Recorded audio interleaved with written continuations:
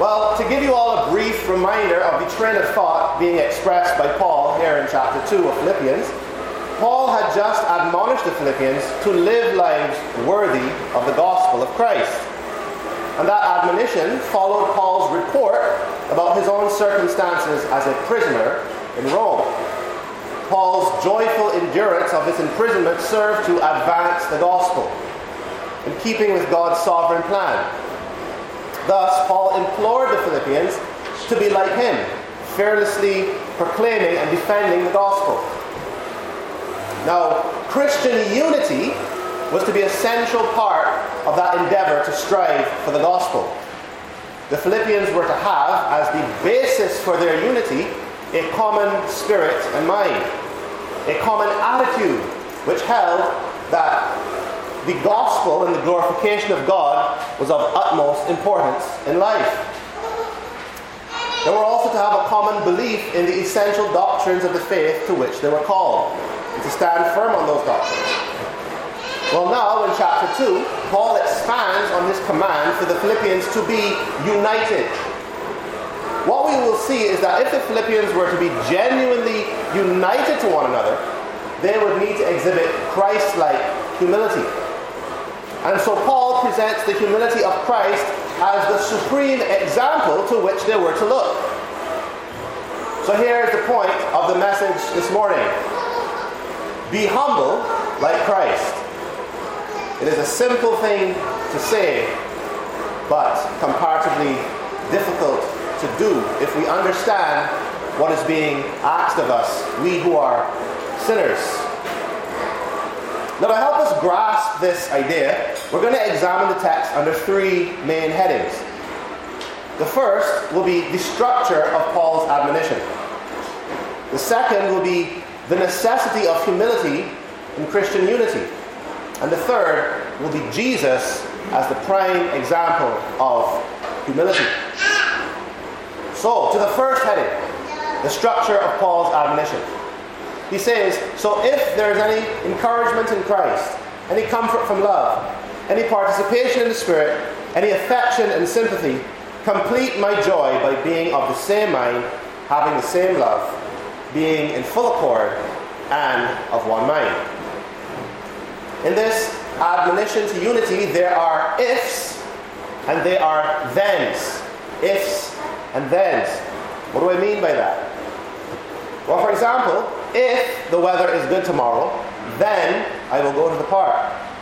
Or if I get hungry while I'm out, then I will eat the snack that I brought. You see, the ifs set the conditions for what should happen as a result. So let's look for the ifs and the thens in Paul's admonition. If there is any encouragement in Christ, if any comfort from love, if any participation in the Spirit, if any affection and sympathy, then complete my joy by being of the same mind, having the same love, being in full accord and of one mind. You see, the if-then structure of Paul's admonition is significant because it tells us that if you are a believer in Christ, then the result of that belief is that you will live in a certain way and exhibit certain characteristics. So let's go through each one of these if statements, because I want to show you that Paul's if statements are actually all the things that will be true about you if you are trusting in Jesus. And if these things are true, and you do believe in Jesus, then Paul lays out how you are to conduct yourself. So the first if there's any encouragement in Christ. Or translated another way, if there's any consolation in Christ. Paul is speaking about the encouragement that it is to the believer to know that he or she is united to Christ. The peace of mind of knowing that your sins have been forgiven, that you are safe in the hands of God, and that no one or no thing can ever pluck you out of it.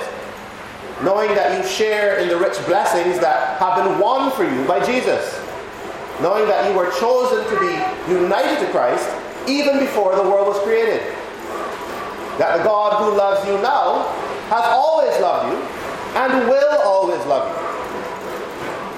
Paul is asking the Philippians, have you experienced the encouragement that it is to be united to Christ and everything that implies? The second if there's any comfort from love. If you have experienced the comforting love of Jesus, if you have been comforted by the reality that God showed his love for you, then that while you're still a sinner, Christ died for you. If you have been comforted by the love of ministers like Paul, if you've been comforted by the love that they've shown to you in enduring much hardship to see that you grow spiritually and to ensure that you know the truth and are not led astray, Paul is asking, is there an appreciation for what has been done for you by Christ and his ministers? Is it a comfort to you? And the third if there's any participation in the Spirit, do you share in the Holy Spirit of God? Does the Holy Spirit indwell you? Has he been given to you as a guarantee and seal of your salvation? Do you share in the life-giving Spirit who works in and through you to do good works? Are the fruits of the Spirit being produced in your life? And the fourth and last if there's any affection and sympathy. If there has been any moving of the love of God towards you. Have you experienced compassion and mercy from God? And if so, do you, in like manner, have affection and sympathy and mercy towards your brothers and sisters in Christ? Having been loved by God, do you then love others? Listen, if you are a believer in Jesus, then each one of the statements that we just went through is characteristic of you to some degree. You are encouraged by Christ Jesus. You are comforted by his love. You are a partaker in the Holy Spirit, being indwelt by him. And you have affection and sympathy for others because of the affection and sympathy of God showed toward you. So what we see is that Paul was imploring the Philippians by the traits of a true believer. And here's the thing. Paul did not doubt that they were really saved. He was already well convinced of the genuineness of their faith because of the way they had treated him and taken care of him while he was with them, and also now as a prisoner in Rome. So we shouldn't interpret his if statements in the way that we would of someone who was unsure about something. Like, imagine you go into an office hoping to speak to the manager, not knowing if he or she is there. You might say, if so-and-so is in, then I'd like to speak to them. There's doubt in that statement, genuine doubt. Well, Paul wasn't wondering whether or not these things were true of the Philippians. Honestly, as he wrote to them, he was being a little facetious. He was using a little humor. Like, if my wife is relaxing on the couch after a long day and she sees me walking by, she might say, babe, if you love your wife, pass me the TV remote. Now she knows that I love her. And I know that she isn't even implying that I perhaps don't love her. But sometimes we talk in this humorous way with the people that we're close to. And the reason we can do this is because the idea that they don't love us is so absurd that we can joke about doubting their love for us. So really, we could really replace Paul's ifs with the word since. So since there is encouragement in Christ, since there is comfort from love, since there is participation in the Spirit, since there is affection and sympathy, then complete my joy by being of the same mind, having the same love, being in full accord and of one mind. If you are a believer, or rather since you are a believer, then you will do these certain things as a result. Well, now we can look at the thens in Paul's admonition. If the things that we just looked at are true, then certain results will follow, like I said. If indeed we are in Christ and have all of the privileges, benefits, and blessings that come from being in Christ, then we are required to live lives worthy of Christ. In the context of Philippians 2, we see what that means. Paul says, complete my joy by being of the same mind. Boiling it all down, Paul is saying that if you are a believer, then bring me joy by being united self-sacrificing, and humble. Bring me joy by being united, self-sacrificing, and humble. These are the results that follow after someone who is a believer in Jesus. Let's look a bit more closely at these results. Paul tells the Philippians to complete his joy. Well, how does somebody complete joy? Sounds like a strange thing to say. Does it not imply that joy has a start and therefore a finish? Did the Philippians start bringing him joy and now he's asking them to keep going? Well, yes, that's exactly what's going on. It's like how you could say that a mother's joy in her children is continually moving toward completion as they grow. Her joy began when she found out that she was pregnant. But her joy would not have been complete at that point, now would it? And why not? Because of course she wants the child to be born. And still, once the child is born, the joy does not end there. A good mother would want her joy to keep moving toward completion as her child grows. Moving from milk to solid food. Going from babbling to speaking intelligible words. Going from crawling to walking and so on. Onward through every milestone in life until the day the mother closes her eyes in death, full of a complete joy, knowing that her child has reached maturity and is even now producing children of their own. So hopefully you can see what Paul means by this idea of having his joy made complete by the Philippians. He thinks of the Philippians as his spiritual children. And they, having been born again, are commanded to continue to grow. Complete my joy, he says. Stop for a moment and consider that our ministers, our pastors, our elders, who give themselves to bring us the good news and invest in us to see us grow, obviously they have a love and a care for us. So it's not hard to see how they would find joy in us when we flourish and grow in the faith. Again, it's similar to a good father and his children. Just as a good father takes care to raise his children and finds joy when they grow, a good minister of the gospel will, of necessity, take a special interest in the flock's upbringing in the faith. Think of what it is, what a joy it is rather to see your children growing. I remember once when Eliza was 2, I was simply watching her eat breakfast. And that just made me so happy, just a simple act of her just eating. It was a joy to see my child being nourished. There's something special about that. Well, this is how Paul felt about his spiritual children. He found joy in seeing them being nourished by the truth and living lives worthy of the gospel of Christ, walking in obedience to Christ. These believers to whom he brought the gospel, whom he cares for, he says to them, complete my joy. Having believed the gospel and having been born again, don't stop there. Continue to grow. And don't bring me sorrow by being divided and quarreling and fighting in a way unbecoming of believers in Christ. Rather, complete my joy, growing in the knowledge of Christ. Humble yourselves and be united. This is Paul's message to the Philippian believers. This idea of bringing joy to our ministers really ought to be instructive to us. Those of us who sit under the nurture of caring ministers have a responsibility to live in a way that is worthy of the care and attention that we've been given. If ever we are tempted to take such care and attention lightly, we must remind ourselves that this care comes first and ultimately from our Heavenly Father Himself. When our ministers in the church take care of us, it is ultimately God who is taking care of us. And we should shudder to think of spurning the care of God. So recognize that God uses our pastors to care for us. We ought not to disregard their care, because to do so would be to disregard the care of God. To grieve our ministers by disunity and infighting and selfishness is ultimately to grieve the Lord that saved us.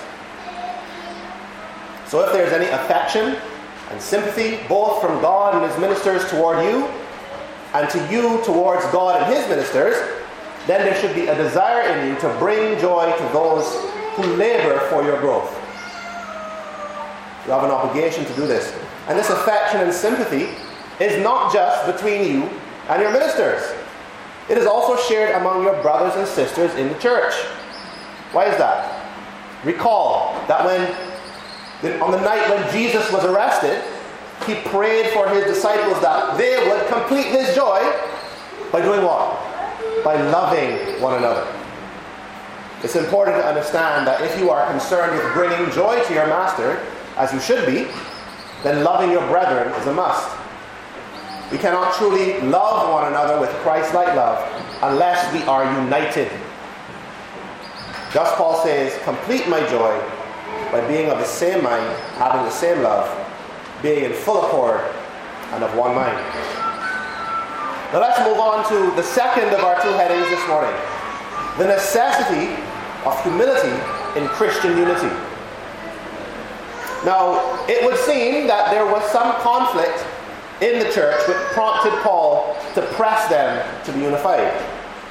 In chapter 4, it is hinted at as he tells two women, Euodia and Syntyche, to agree in the Lord. He wants them to be in full accord and of one mind. And this is where the necessity of humility comes in. Genuine unity requires humility.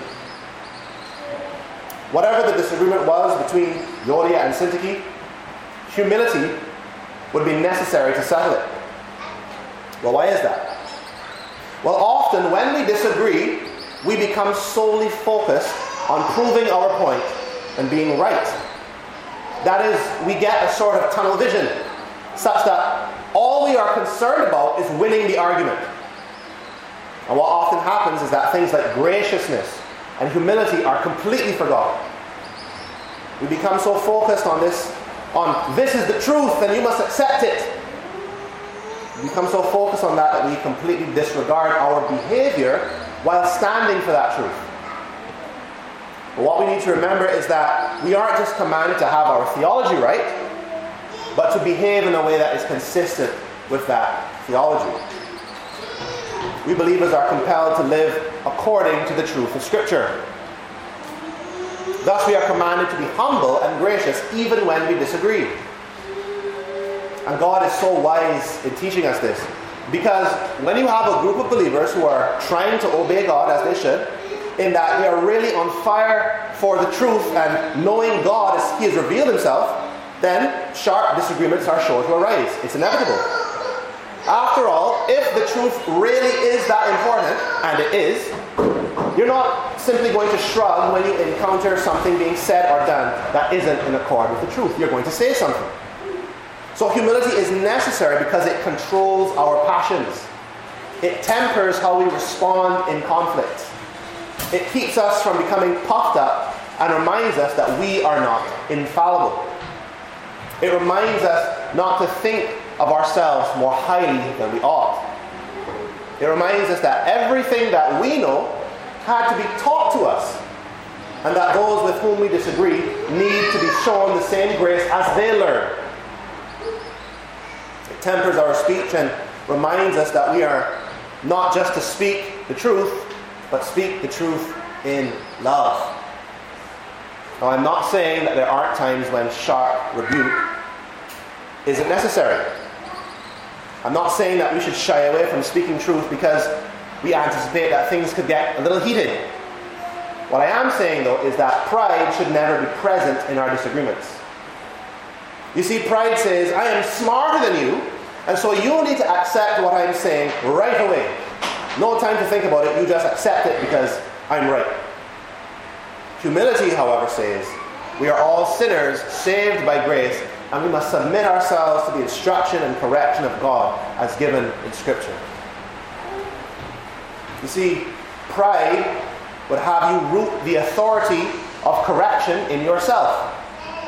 But humility roots that authority rightly in the Word of God, with you being but a humble messenger of that truth. This is very important to remember as we go about our various debates in the church community. Some people shy away from having passionate discussions about religion and theological matters because they think that discussing such topics causes divisions in the church. Frankly, some of those discussions are necessary if the church is to survive. But in reality, it is more that there's a lack of humility that is causing divisions in the church. Our zeal for the truth is a good thing, but let it be accompanied by humility. We see another way that humility bolsters unity when Paul says, "Do nothing from selfish ambition or conceit, but in humility count others more significant than yourselves. Let each of you look not only to his own interests, but also to the interests of others." Counting others as being more significant than yourself means primarily looking out for the well-being of others above your own. At all times, the Christian should be asking, how can I care for my brothers and sisters? And this has huge implications for our lives. Realize that every decision that you make, how you decide to spend your time, how you decide to spend your money, even your thoughts and prayers, all of that must be done while considering others. At all times, you must be thinking to yourself, I am but a humble, lowly servant in my master's house. The well-being of my brethren is more important than my own. How do I serve them? How can I benefit them? How can I use my time to benefit them? How can I use my money or resources to benefit them? Let me dedicate some time in thoughtful prayer on their behalf. You see, this is how we are to think when we regard others as being more important than ourselves. As Paul says, we look not only to our own interests, but to the interests of others. And I want you to notice what happens when we don't humbly consider others as more important than ourselves. It leads to rivalry and conceit. It leads to pride in oneself that brings about competition in the church. It's the opposite of humility. And it has an attitude that says, my own concerns and desires are paramount in my life. My own interests come first, and nothing and no one is allowed to rival them. It's about me, me, me. And if you get in the way of what I want and what I desire, I will work my hardest to make sure that in the end, my desires are satisfied, my pleasures are sought after, and my dreams attained. I take priority in my life. If I want to be seen as the best, but I see that others view you that way, then I will work hard to get ahead of you and compete with you and take those benefits for myself. I will become your rival and try to one-up you every step of the way. There's no way I'm coming in second place. Does this sound like the attitude of a Spirit-filled Christian? No. Absolutely not. Not according to Philippians 2. This kind of thinking is evil. It is self-serving and boastful. It denies that God is the one who is supreme and that He is the one who looks out for us and cares for us. This selfish, boastful attitude seeks to take care of itself and be satisfied by its own means, as opposed to being cared for and satisfied by God. Listen, one of the main ways that God cares for us is by the selflessness of our brethren. You see, when you consider your brother or sister above your own needs, there should be a brother or sister who is considering you above theirs. This is what Paul is calling us to. A community of like-minded, humble servants, each selfishly caring for and helping each other. And unless we humble ourselves, we cannot live like this. And so this brings us to our third and final heading this morning. After all of Paul's admonishments to unity through humility, he points them to their Savior, Christ Jesus, as the prime example of humility. Jesus as the prime example of humility. So we read from verse 5. Have this mind among yourselves, which is yours in Christ Jesus, who, though he was in the form of God, did not count equality with God a thing to be grasped, but emptied himself by taking the form of a servant, being born in the likeness of men, And being found in human form, he humbled himself by becoming obedient to the point of death, even death on a cross. If you thought you had a lot to consider before, now when we come to talking about Christ and being equal to God, you know that we're going to have to spend some time thinking. So put on your thinking caps. We cannot even begin to understand the significance of Christ's humility unless we understand the doctrine of the condescension. The doctrine of the condescension. Firstly, though, let's clear up some possible confusion by defining our terms. The verb to condescend has been used by theologians to describe Jesus' act of humility in coming down from heaven to the earth and taking on human nature by becoming a man. But we should note that this is one of those words that has done a complete 180 over the years. It used to mean something good and noble, but now its meaning is taken more negatively. And I'll show you what I mean. The word has changed so drastically that it now means the opposite of what it used to in centuries past. Today, if you said that someone was condescending, most people would think that you meant to convey that that person was arrogant and prideful, right? Even seeking to embarrass or humiliate you.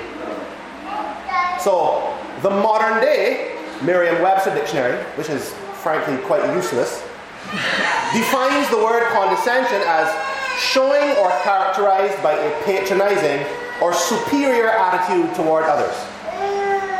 In other words, someone thinks that they're better than you, so they talk down to you and treat you like you don't matter. That's basically what the word has come to mean. Now, it should be clear to all of us that the word condescend or condescension, when used in this way, does not at all describe the Lord Jesus Christ. Can we agree on that? All right. But I want you to listen to the word's definition as printed in the 1828 edition of that same Webster's dictionary. Listen, it reads, descent from rank, dignity or just claims, relinquishment of strict right, submission to inferiors in granting requests or performing acts which strict justice does not require, hence courtesy. Now that sounds more like it. As we look at the condescension of Jesus, try to keep that definition in mind with regard to everything you know about what Jesus has done for his people. Lowering himself in rank and honor, denying himself what is rightfully his, submitting his time and energy to the needs of others when he was under no obligation to do so. Good, so with that cleared up, let's get back to why the doctrine of the condescension is so important for understanding the humility of Jesus. It's so important because of who Jesus was and then who he became. Understand that Jesus, for eternity, was God. Before anything was created, he was the second person of the Trinity, one with the Father and Spirit, almighty, all-knowing, ever-present God, infinitely beautiful, full of majesty, and worthy of all glory and honor and praise. This is who Jesus had always been. But in the condescension, Paul tells us that he made himself a servant by becoming a man, lowly and weak, dependent on the very earth that he created, limited by time and space, no visible glory or majesty that anyone would be attracted to him. Just another carpenter's son from a small village that was infamous for never producing anything good. Believer, I want you to recognize the great height from which our Savior came to rescue us. Recognize how low he had to stoop to reach us. He is not merely a human king condescending to his human subjects. He did not simply get up from an earthly throne in an earthly castle and take off his earthly crown and royal robes and put on peasant's clothes and simply go outside to live like one of the people. No, my friends, Jesus left a heavenly throne, one more glorious than anything we can comprehend. Remember what we read about in Revelation chapter 4 a few months ago. Remember the description of the throne in heaven. The glorious rainbow around the throne and the crystal-like sea of glass under it. And before it, the 7 torches of fire, which are the 7 spirits of God. I don't even know what that means. The flashing of lightning and rumblings and peals of thunder. And all the while is this constant worship from these awesome and terrifying angelic beasts created after the likeness of lions and oxen and men and eagles, with eyes all over their bodies and 3 pairs of wings, who day and night never cease to say, Holy, holy, holy is the Lord God Almighty, who was and is to come. This is where Jesus came from. Jesus is the eternal Creator God. Yet this Jesus came to the earth in human form, condescending to we who are but dust and dirt. We whose lives are like the grass, like the flower of the field, which is, when the wind blows over it, it is gone and no more remembered. Think, friends, about the great difference between God and man. Or we could say the great distance between God and man. It reminds me of that hymn, Oh, the love that drew salvation's plan. Oh, the grace that brought it down to man. Oh, the mighty gulf that God did span at Calvary. We can't fully comprehend the difference between ourselves and God. As human beings who live in time and space, we cannot fathom a being who operates outside the flow of time and space. We don't have any equations or scientific formulas to explain him, and we never will. God is altogether different, and in a sense, distant from the physical world that he made.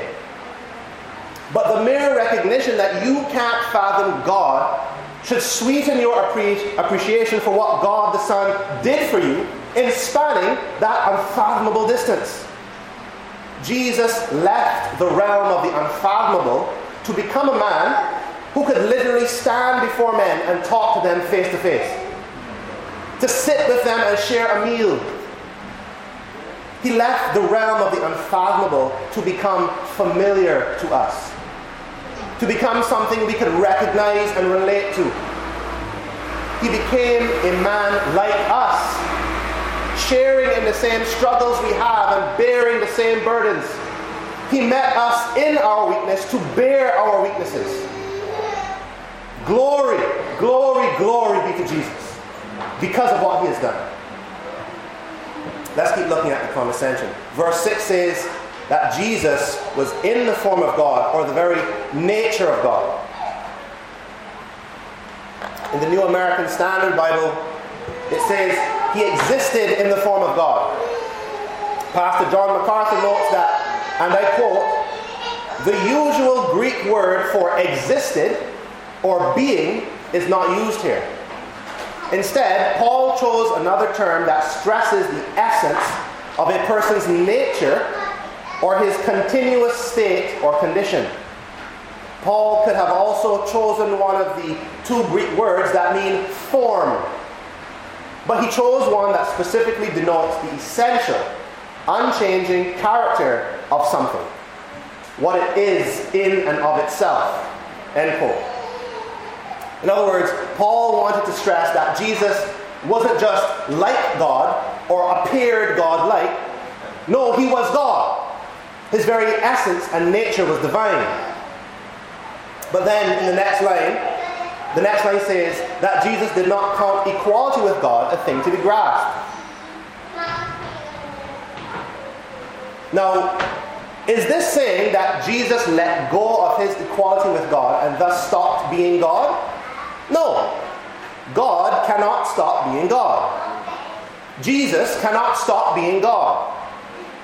What Paul is saying is that Jesus, though he was God, did not seek to hold on to that which he already possessed and was rightfully his, namely, the rights that come with being equal to God.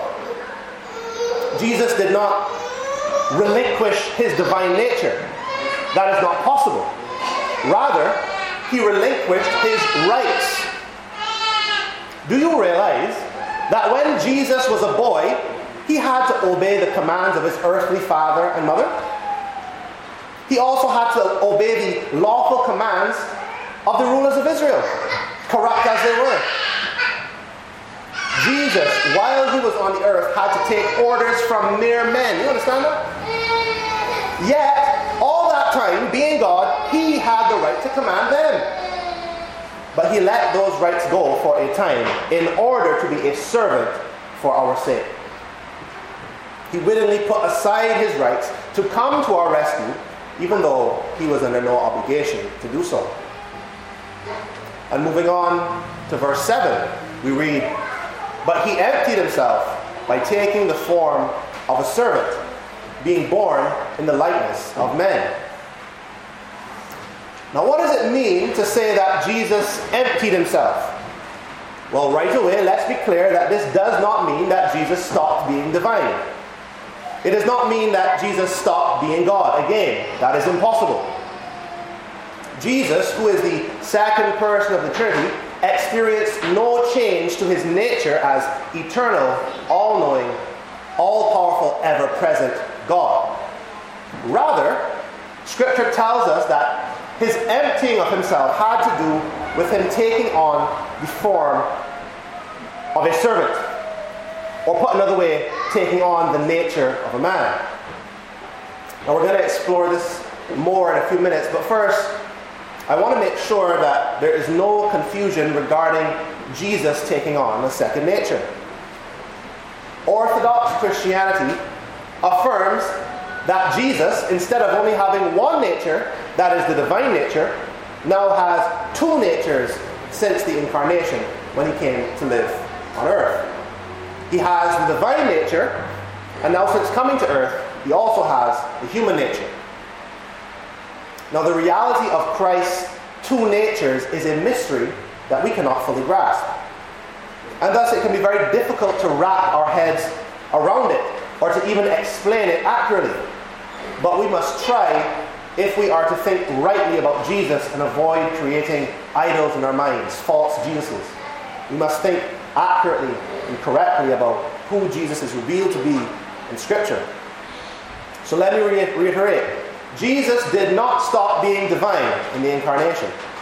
Rather, Paul says he emptied himself, not by subtracting or taking away from his divine nature, but actually by assuming or taking on a second nature. That is the human nature, or the nature of a servant. You with me so far? Now some people think that the human nature was added to the divine nature in a similar way to how a baker would add flour to water and make dough. But that is incorrect. The problem with thinking about the incarnation in this way is that such an act would change the nature of both the water and the flour, such that they are no longer the same as they were before. The flour would no longer be purely flour, since it is now chemically bonded to the water, and the water would no longer be purely water, since it is now chemically bonded to the flour. So when we apply this logic to the case of Jesus, it would mean that his divine nature would be different from what it was originally, because it would now be mixed or combined with the human nature. You see the problem? This is a big problem because the divine nature does not change. God is the same yesterday, today, and tomorrow. God does not grow or shrink. He does not learn or forget. He does not evolve over time. He stays the same.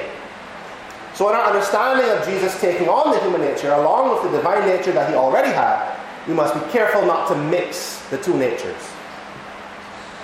If you're still confused, let me try another analogy that hopefully might be more helpful. If we think of Jesus' divine nature as a box and his human nature as a smaller box, it would be wrong to think that at the moment when Jesus was conceived in his mother's womb, the smaller box containing Jesus' human nature was picked up and placed inside the bigger box of Jesus' divine nature. If that had been the case, it would now mean that Jesus' divine nature had changed, since the human nature is now part of it when it was not before. It is now inside the divine box when it wasn't there before. So that is not what theologians mean when they say that Jesus took on or added to himself a new nature. Rather, it is more like Jesus' divine nature is a box and his human nature is another box side by side. The contents of either box do not mix. Jesus' divine nature is truly and purely divine, and his human nature is truly and purely human. And neither is it a half and half mix where you cut the boxes in half and take them and glue them together. That's not what's going on here. Jesus isn't part God and part man. He was fully God and fully man. To further make the point to you, there are two words that I think would be very helpful here. We have the word distinct and the word separate. We often use these words interchangeably, but they're very different. For example, my arm is not separate from my torso, and I'm very thankful for that. Rather, my arm is distinct from my torso. The two are together, but you can distinguish between the two. Likewise, to say that Jesus' two natures are separate would be incorrect. They are present together in one person. The Jesus of Nazareth that we worship, that we see in Scripture, has two natures, divine and human. And the two are not separate. Since the incarnation, they are both present in the person of Jesus. Jesus is both God and man. That is who Jesus is. And remember our analogy. You can't take those two boxes and move them from next to one another. They are not separate, but together in one person. But they are distinct. You can distinguish between the two. Divinity is not humanity, and humanity is not divinity. To use the analogy again, you can point to one box and identify it definitely as the divine box, and point to another box and identify it definitely as the human box. For even more help, listen to what the 1689 Baptist Confession of Faith affirms about the condescension of Jesus. It reads, listen, two whole, perfect, and distinct natures were inseparably joined together in one person, without conversion, composition, or confusion. Which person is very God and very man, yet one Christ, the only mediator between God and man. End quote. So all of this to say that Jesus emptying himself does not mean that he stopped being God, or that he became less divine than he was before. Rather, he veiled or hid his divine glory and took on a new nature, one which is defined by comparative weakness and lowliness of status.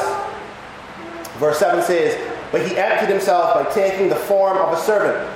Focus on that part. By taking the form of a servant, being born in the likeness of men, and being found in human form, he humbled himself by becoming obedient to the point of death, even death on a cross. Jesus, the majestic and awesome creator who dwells in unapproachable light, became like us. Before, in eternity, Christ's glory shone with such radiance that even the angels shielded their eyes. But then, in a state of humiliation and the condescension, when he was here on earth, he didn't even stand up in a crowd.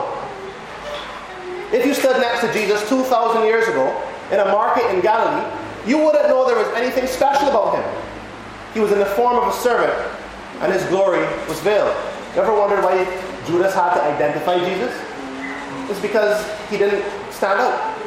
He could have been that guy or that guy or that guy. He had to be identified. But listen, Christ's humiliation went beyond his form or appearance. It's more than that. Indeed, his humiliation was manifest even in his actions. He became obedient even to the point of death on a cross. Think about that. Jesus was the sovereign ruler of all creation. The one who has in himself the right to command even the very elements and laws of physics. But he emptied himself and became a servant. He became a man. Men are created to be subject to God, and they have an obligation to obey. So when Jesus took the form of a servant, born under the law, he made himself subject to the law's demands. Imagine that. He was the lawgiver, and now he is subject to the law. And not only that, but in becoming like us, he made himself subject to the effects of the curse. He got weary. He got hungry. He got thirsty. He felt the pain of thorns. The heat of the sun beat upon him during the day, and the cold bit at him by night. Listen, Jesus suffered while in this state of humiliation. And consider this also. And I think this is mind-blowing.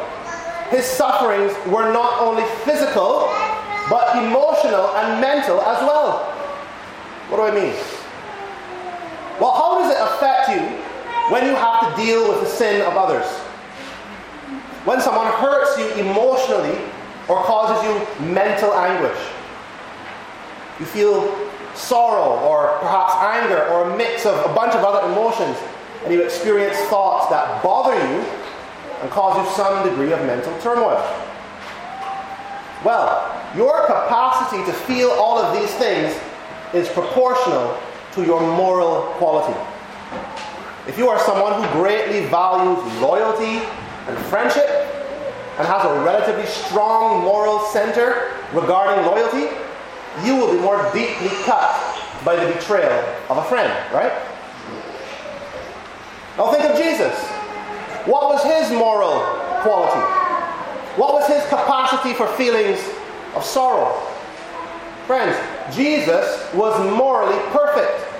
He had a perfect sense of righteousness and holiness. What this means is that Jesus experienced the pain and offense of sin so much more deeply than we do. And he had to live among sinners for 30 years, seeing them hurt one another, hurt the ones he loves, and hurt him. Even seeing those he loves hurt others of those he loves. You think Jesus had a rough time here on earth? He is literally referred to as a man of sorrows. Why do you think that is? Because he had to deal with us. Think of passages like Matthew 17:17. Oh, faithless and twisted generation, how long am I to be with you? How long am I to bear with you? Jesus was far more bothered by the sinful faithlessness of the people around him than perhaps we thought. Because he was morally pure to a degree that we cannot even fathom. He was perfect. And all of these things he willingly subjected himself to. Furthermore, Jesus made himself obedient to the Father in all things. Christ set aside his own authority. He said, "Not my will be done, but my Father's will." Indeed, Jesus became obedient even to a humiliating death. The scriptures tell us, and all the Jews knew this, that from Galatians 3:13, cursed is anyone who is hanged on a tree. You might die in one way or this way or another way, but for those who were hanged on a tree, the Jews looked at that and said, that's a different kind of thing. You're cursed if you're hanged on a tree. But listen, Christ went in willing obedience to that wooden cross. This was another cause for his deep sorrows while here on earth. For his entire earthly life, Jesus knew his mission. He knew that he was to be the ultimate sacrifice for sin, that he was the ultimate sacrificial lamb. He knew that he was going to have to be made a detestable and vile thing, an object upon whom all of the filth and sin of the elect would be placed, and that he would be forsaken by the Father and crushed by the Father. Several times we see in Scripture Jesus troubled, visibly troubled when considering what he was going to have to do on the cross. You see him praying in great anguish in the garden on the night when he was betrayed, drops of sweat like blood. "Father, take this cup from me." Do you think it was the beatings and the nails that bothered Jesus so much? Listen, men and women throughout history have suffered worse deaths than crucifixion, and they have done it with less emotional anguish beforehand. So no, it wasn't the nails that Jesus was troubled by. It wasn't the whips. It wasn't the crown of thorns. That's not what bothered him. He was troubled by the reality that he, a lover of righteousness and holiness and purity, would have to take upon himself the evil grime and muck of sinners and then face down the wrath of an eternal God, the fierce wrath of the Father. He would have to bear in his soul for 3 dark hours eternities of hellish, brutal punishment for billions upon billions of believers. This is why our Savior is described as a man of sorrows, acquainted with grief. You think you have stress in your life? Nonetheless, Jesus walked through life obeying his Father all the way to the cross. And all of this so that he could live the life that we could not live because of our sin. And die the death that we deserve to die because of our sin. All of this he did not for himself because he had no sin, but all of this he did for us. Can you see now how Christ's humility and condescension relate to Paul's admonition to the Philippians to be humble and count others as more valuable than themselves? It is because Christ counted his people as more important than himself. He did not shirk from the responsibility of the cross in light of us, saving us. Thus he endured great suffering for our sake, in service to us. If you want to see the perfect example of setting aside one's own self-interest in service to others, look no further than Christ Jesus. Jesus endured the humiliation and pain of the condescension to save you. To save all of us who believe. He didn't cling to that which was rightfully his, to his rights as one equal with God. He wasn't thinking of himself when he came to earth. He was setting an example to which Paul points us. Think of others as more important than yourselves. Don't stand on your rights, but be willing to give them up for the sake of others.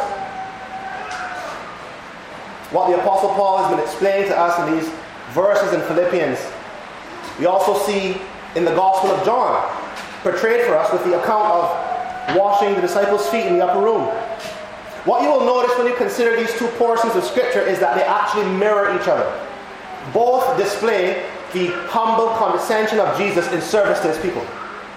Both display 3 key aspects of humility: the relinquishing of rights, the lowering of oneself in rank or status, and acts of service to others.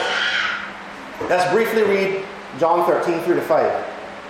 Jesus, knowing that the Father had given all things into his hands, and that he had come from God and was going back to God, rose from supper. He laid aside his outer garments, taking a towel, tied it around his waist. Then he poured water into a basin and began to wash the disciples' feet. Notice the parallels.